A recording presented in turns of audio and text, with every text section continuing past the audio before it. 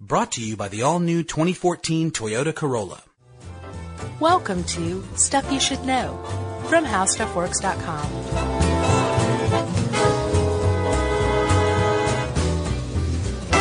Hey, and welcome to the podcast. I'm Josh Clark, and there's Charles W. Chuck Bryant, and this is Stuff You Should Know. Too Hot Edition. This is an addition to our long-standing circus arts suite. What else have we done? Done Human Cannonball. Sure. We've done... Lion taming. Yeah, lion taming, good one. Or animal taming in general, maybe. I think it was called lion specific? taming, Okay. though. But there seems to be like a couple more. Yeah. Maybe, did we do the, that sphere that the motorcycle guys ride in? The That's super cage dangerous. of death? What do they call that thing? Probably the cage of death, because it's the most dangerous thing ever. It's pretty dangerous. Yeah. Yeah. Gosling did it, though, in that movie. Did he actually do it? No. Oh, okay. Of course not. What movie was that? The Pines one? Yeah, Place Beyond the Pines, Among the Pines. Yeah. Beside the Pines. Around the Pines. Had something to do with the pines. It had a pine smell to it. Yeah, that was a great opening shot, though, I have to say. Oh, is that? I haven't seen that movie. It's this long, continuous shot that eventually takes him from, like, his trailer into that sphere of death. Well, now the whole movie's spoiled. You might as well tell everybody what the final part of the plot is. What's that called? The denouement? Resolution? Yeah. The last act? It's called denouement, Frenchie. All right. Circus arts continued with fire breathing. I just did it. Did you see that, Chuck? Or what are some of the other names? Because breathing is technically kind of a weird thing to call it. It even is. though that's the most common. Fire blowing is one. Sure. Fire aspirating. And apparently I read something on Nobody called says that. houseofpoi.com, which is basically a fire arts website. Yeah.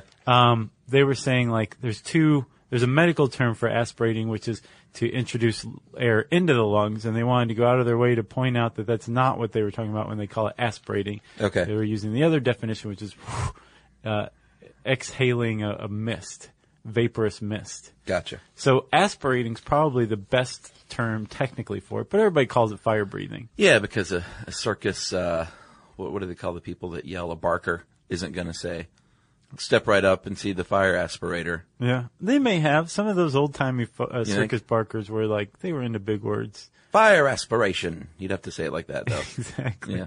Like Walter Winchell Exactly. for some reason. Chuck, Yes. have you ever seen somebody breathe fire? Sure.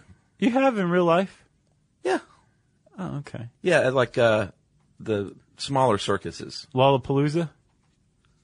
Well, I did see the Jim Rose show. Did they have way a back fire in the breather day. then? I don't remember. I just remember the guy that hung from needles through his Yeah. teats.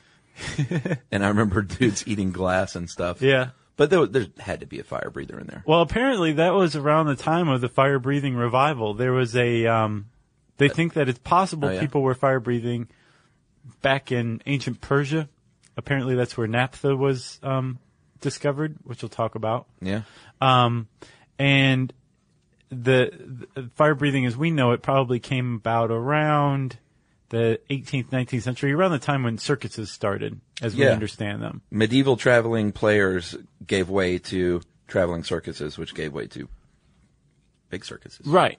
And then it just kind of died off for a little while until a little known guy named Gene Simmons Yeah. started doing it at shows for the band called KISS. Yes. What does it stand for? Knights in Satan's Service. Does it really? No. That's not a rumor? Is it a rumor? Yeah, that's not true at all. Okay, good. Are you kidding me? They're like They just want to a party. bunch of Jewish guys from New York that Yeah. wore makeup. So yeah, Gene Simmons used to do it on stage at KISS shows. Still does. I didn't know that, did you?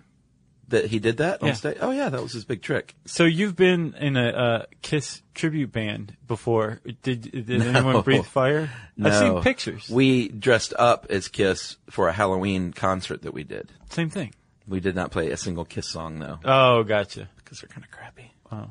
Well, did anyone breathe fire? No, I should have. I should have had the blood capsules, too, you know? So Gene Simmons taught a guy who was in a tribute band called Black Diamond Yeah. how to breathe fire so he could do a better tribute act. And that guy eventually started this whole, he kind of introduced fire breathing to the whole urban tribalism, raver, goth culture. Yeah. And then there you have it. And now we have fire breathing. so again. Gene Simmons is responsible for the resurgence in the 1970s of fire breathing? Pretty much. All right. Yeah. So, if Gene Simmons can do it, you say, anybody can do it.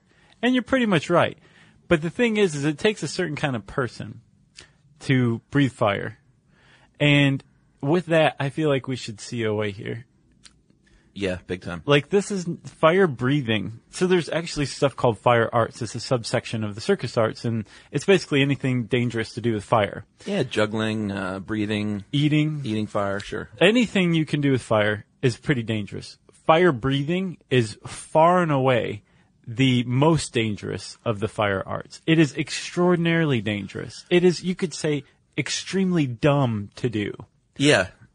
And I used to think that when I saw it, I was like, I could do that, you know? You just put it in your mouth and you just blow the fine mist out. They just spit it out. But you will end up burned and disfigured if Right. you just try that on a whim. Which we'll get into. I was reading an article by Penn Jillette about fire eating, and the whole time he was talking about, how dumb it was and don't do it, but then he's giving us step by step. Which is what we're going to do. Kind of. Yeah. But he was saying that fire eating and fire breathing, any of the fire arts, are one of those rare things where even if you do it right, you're still going to get hurt. Yeah, You're not going to sure. come away unscathed. And in addition to the immediate problems you're going to have, you can have long-term problems, which we'll get into as well. But we should say that just from the outset, people who are fire breathers typically won't teach you how to do it. Yeah, it's so dangerous. If you ask them to. And they will also tell you, don't listen to podcasts, don't read magazines, Yeah. don't read books, Or the don't internet. go to websites. Like, Yeah. all of those things have problems.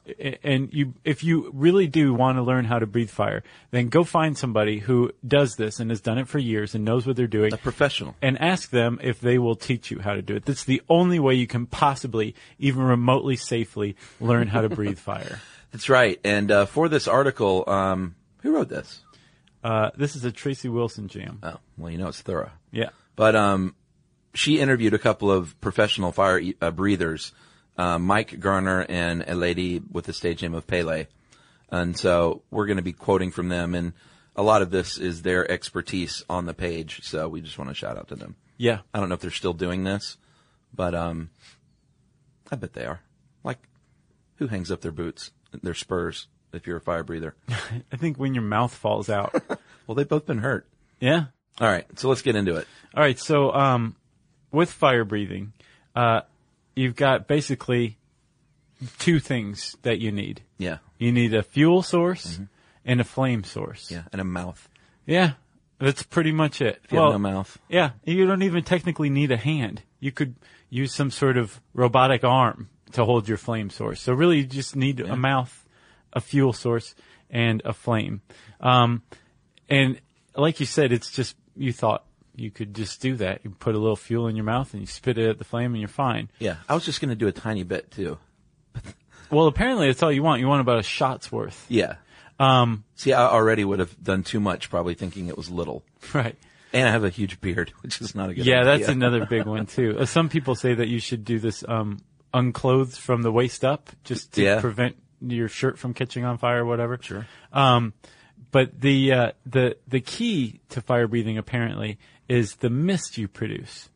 You don't want the fuel to be, you want to kind of atomize the fuel in your mouth. Yeah. With the spit. You want to create this mist, because if it's not misty enough, the fuel will be too heavy. It'll catch fire and land on the ground and just burn the ground. That's right. And if this is something that eventually you want to try and do professionally, and you get hooked up with a professional and they're going to give you lessons, they're not going to hand you a cup of Coleman fuel and say, let's give this a try. They're going to hand you a cup of water. And they're going to say, we're going to be getting this mist correct and the angle correct for the next 2 years. Yeah, until you ever touch fuel to mouth. And speaking of angle, that angle needs to be between 60 and 80 degrees, because if it's too low, it might get on your body. If it's too high, it might fall back onto your face. And that's it's a really important angle. That's the angle of the mist coming out of your mouth in relation to the ground. Yeah. Yeah. Okay. Is that confusing? Yeah. Okay.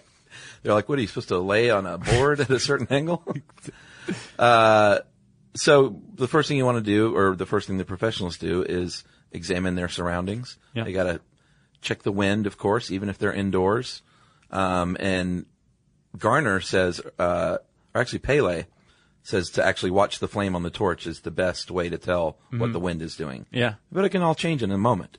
Oh yeah, it definitely can. Like a gust, wind no changes good. correct direction, and you're in trouble. Yeah, big trouble. You also want to. This is not something you want to show up to. Just put the fuel in your mouth and blow into a flame. You want to do a little recon work first. Sure. You want to make sure there's no power lines around where you're going to be blowing fire. Yeah. That you want to make sure that you know where the people are going to be. Yeah. And where they're not going to be. You want to know which direction you're standing, the wind direction, wind speed, all of that kind of stuff. Trees. Yeah. No low-hanging fruit nearby. That's right.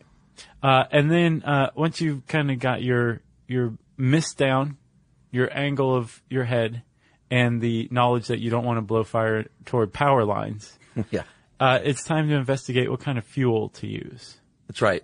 There are all kinds of fuels. One thing that you want to always avoid is gasoline. Yeah. Or just straight up alcohol. It's not safe. Yeah. Methyl alcohols are extremely toxic. Yeah. And Pele points out ethyl alcohols can induce drunkenness. You do not want anything approaching drunkenness while you want to be as sober as a sober judge, while you're fire breathing. Yeah, and both those alcohols have very low flash points too, which makes them more dangerous. Yeah, and here's why. So there's something called blowback. Right? Yeah. If something has a low flash point, that means it ignites at a low temperature, right? Mm-hmm. So if you're spitting fuel at a fire source, a flame source, Yes. that fuel that's close to your mouth, if it has a low flash point, could conceivably catch fire. Yeah. So the trail of fire can follow the path back to your mouth and then catch your mouth on fire while you have a mouthful of fuel. Yeah, like the trick that you also should never do, which is with the aerosol can and making that into a flame torch. Yeah. I've seen it crawl back up toward the nozzle Sure. when someone else was doing it, Yeah. and that's really dangerous. That's the same thing. Same exact thing. Right, but imagine you don't have a cap that closes a valve with your mouth. Right. And you have fuel all around your mouth from the little spittle mist that you've been making with it. Yeah. It's a bad scene when blowback happens. And so to avoid that, well, I should say fire breathers use fuels with high flash points. Yeah, so you want to look at your flash point. You want to look at the toxicity, even though most of these are going to be fairly toxic, because you're putting this in your mouth, you know. Well, there actually is one that's non-toxic that Which apparently one? works. Cornstarch. Oh, yeah? Yeah, apparently cornstarch processing plants used to blow up in the 19th century a lot. Yeah. Do you remember that sugar plant blew up in Savannah? No. Well, a sugar plant blew up in Savannah, and it blew up because of sugar dust.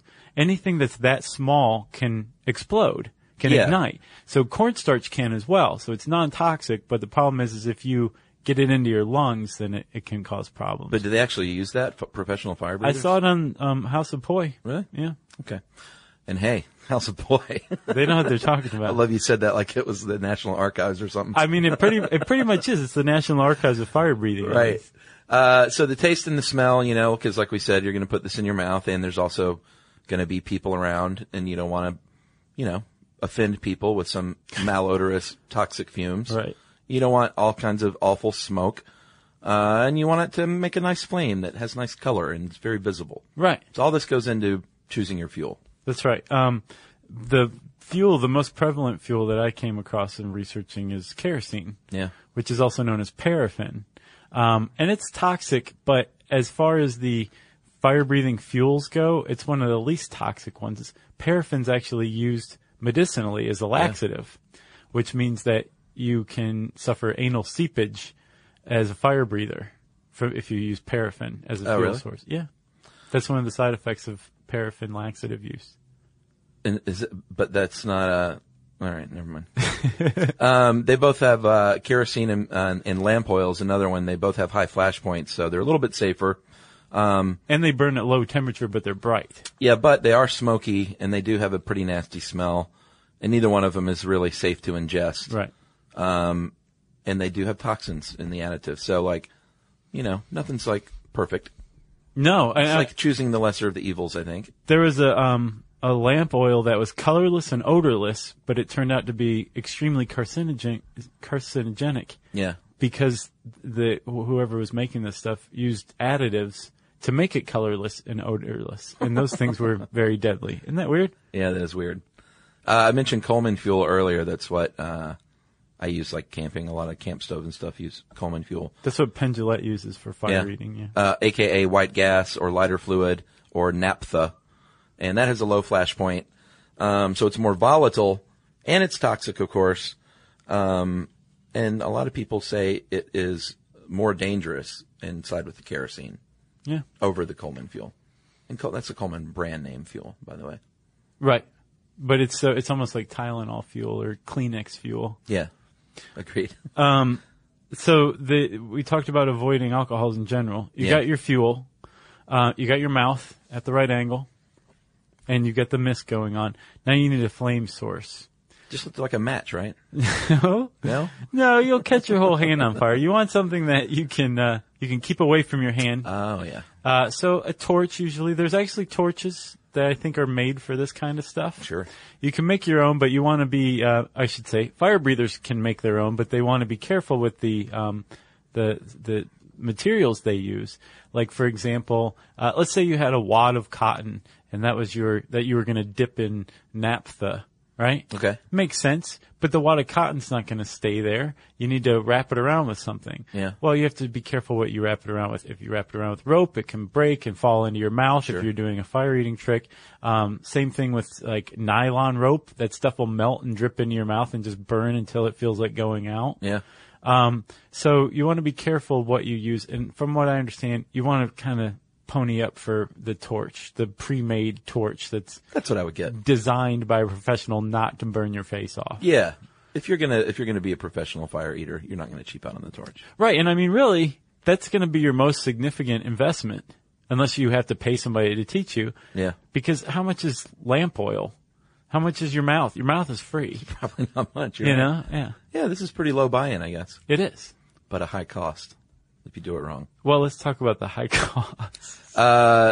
Well, dangers and safety. There's one thing called fire eater pneumonia. Yeah. And that is a condition that they're prone to called hydrocarbon pneumonitis.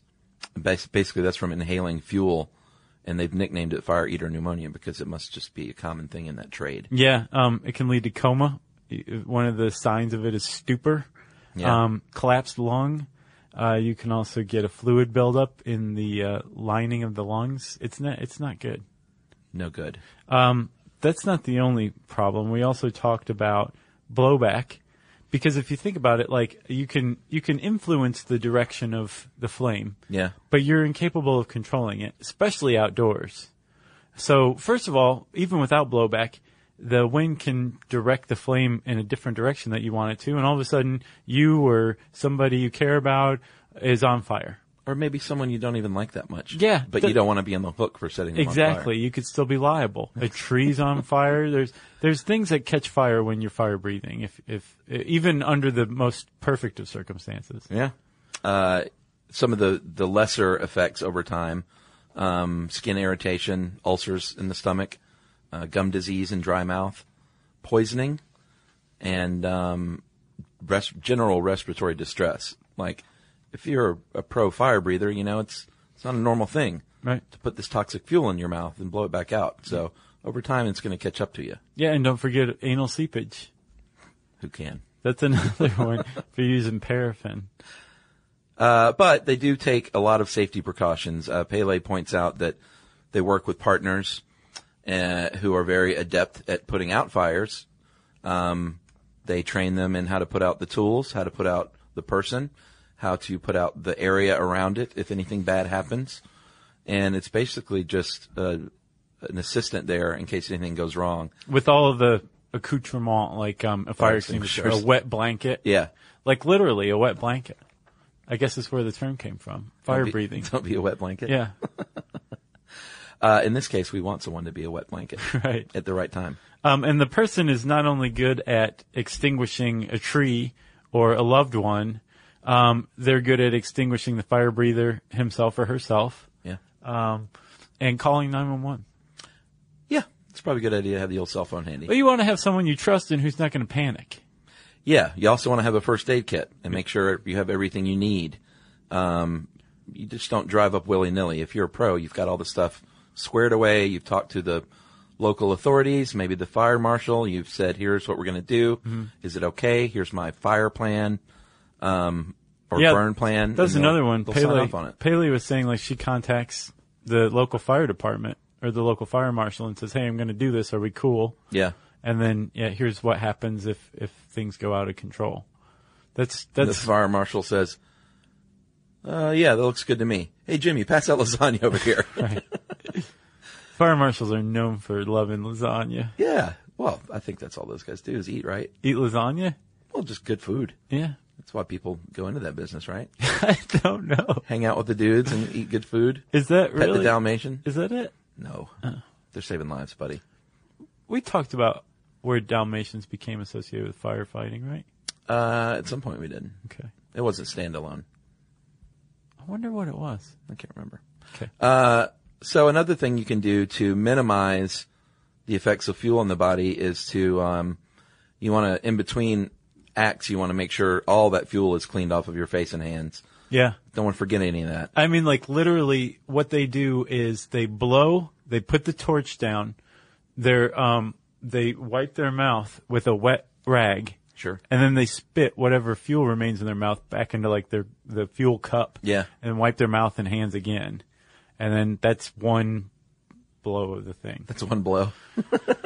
Ideally. One breath. Yeah. They also recommend, or some of the tricks of the trade at least, is to eat like bread and drink milk and an antacid. Yeah. Which is kind of funny when you think about it. Penn Jillette was saying like the burps that you will have after this are indescribable. Interesting. Yeah. Like a little puff of smoke comes out, or? I think it's worse than that. Okay. That'd be the cartoon smell version. and the taste of it are just horrible. Wow. There are associations, real professional associations, the North American Fire Artist Association and the National Fire Protection Association have guidelines for all this stuff with performance safety. So does Home of Poi. Let's go ahead and get to the poi. So the poi, we didn't even mention it in the Maori episode, did we? No. So poi are two heavy balls on a string that you've seen like hula dancers, Yeah. like swing.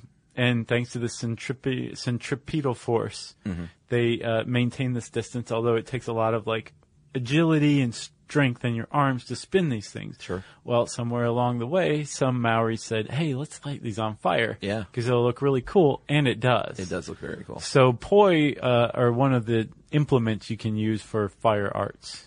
Yeah, it's not juggling, but it's sort of like Spinning. juggling. You know? It's fire spinning. You can juggle with fire, as this one person points out.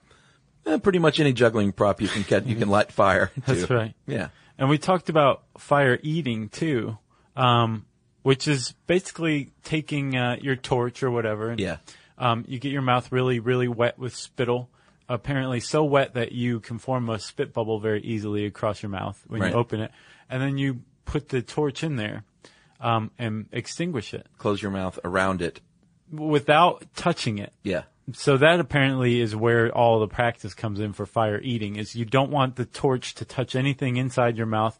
And when you close your lips to extinguish it, you don't want them to have to touch the torch itself. It's probably hot. It's very hot. Yeah.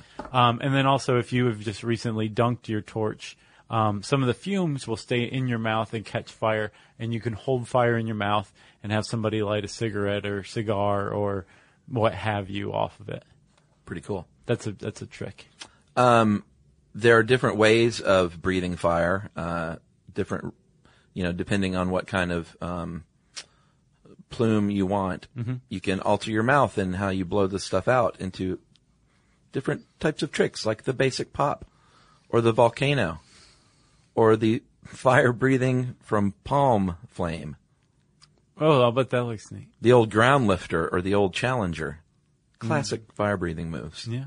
And if you go to, which website was this? Probably Home of Poi. They have little video demonstrations of each one of these. The around the world, the one beat weave, With the Schenectady Shuffle. the carousel. And you can just, they're all a little bit different. And I guess, if you're a fire breather, then you want to master each one of those. Yeah. And there's a record, Chuck, for the pillar, the straight up pillar of fire. 28 feet. Somebody exhaled a 28-foot pillar of flame once. And it's all about breathing too. I don't know if we mentioned that. It's not just forming a mist. Like, you have to do breathing exercises.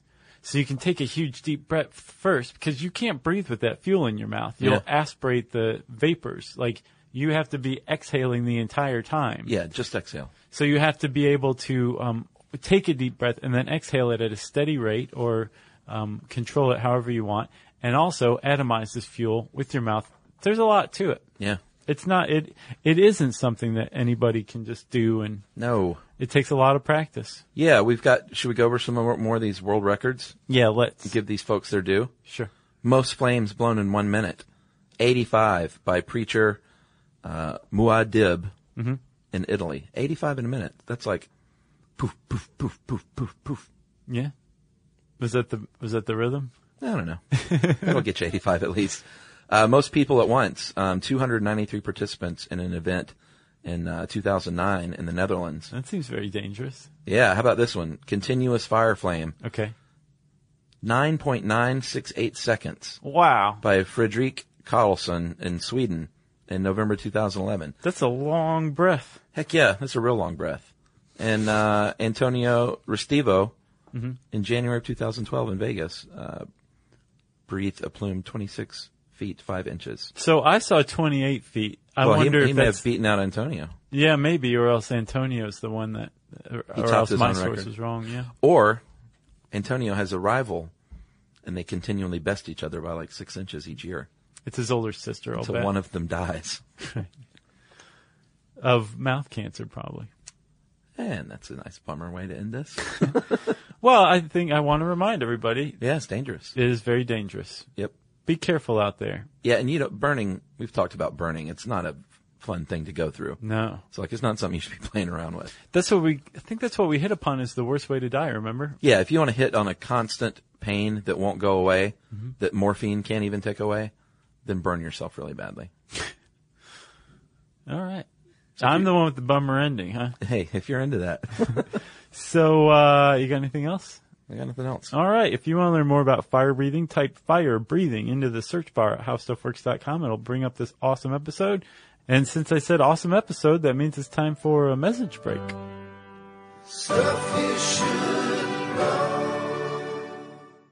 And another thing from us to you now is listener mail.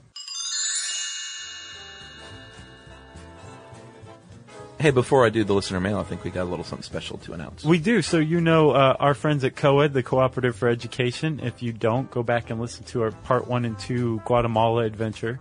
Yeah. But they help build literacy among school kids in Guatemala. Yeah. And remember, we had call-outs for people to go and sponsor their scholarship students.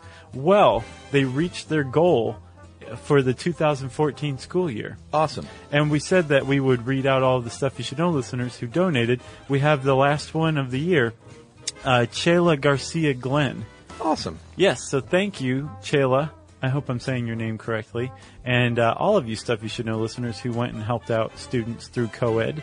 And if you're interested in learning more about it and figuring out how you can help out, no matter what time of year or what goal they've reached, they're always very happy to receive a donation or help of any kind. Sure. You can go to coeduc, COEDUC.org, and that will lead you to all of the places you need to go. Very cool. All right, so listener mail. Yes. I am going to call this American Werewolf in London, dudes.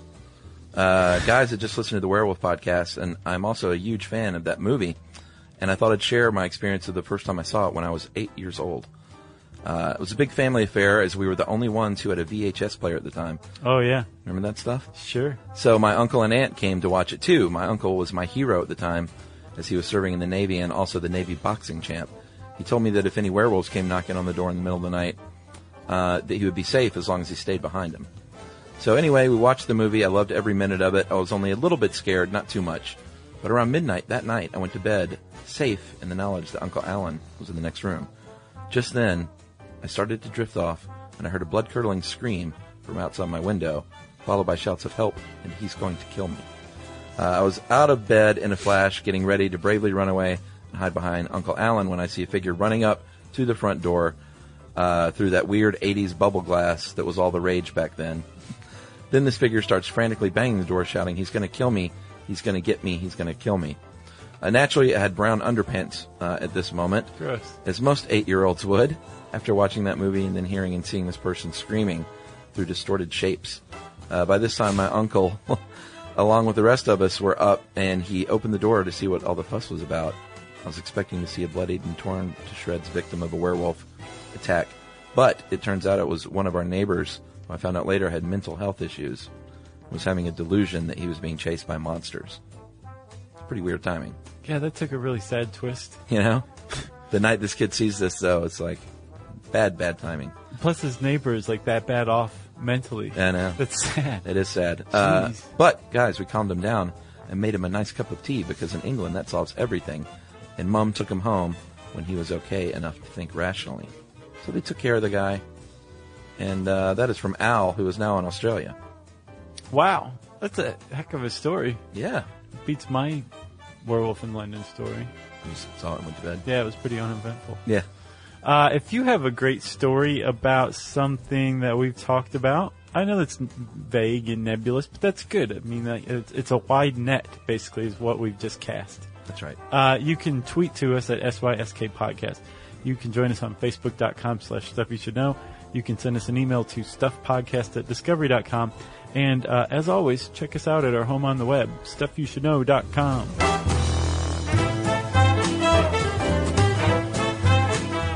For more on this and thousands of other topics, visit HowStuffWorks.com.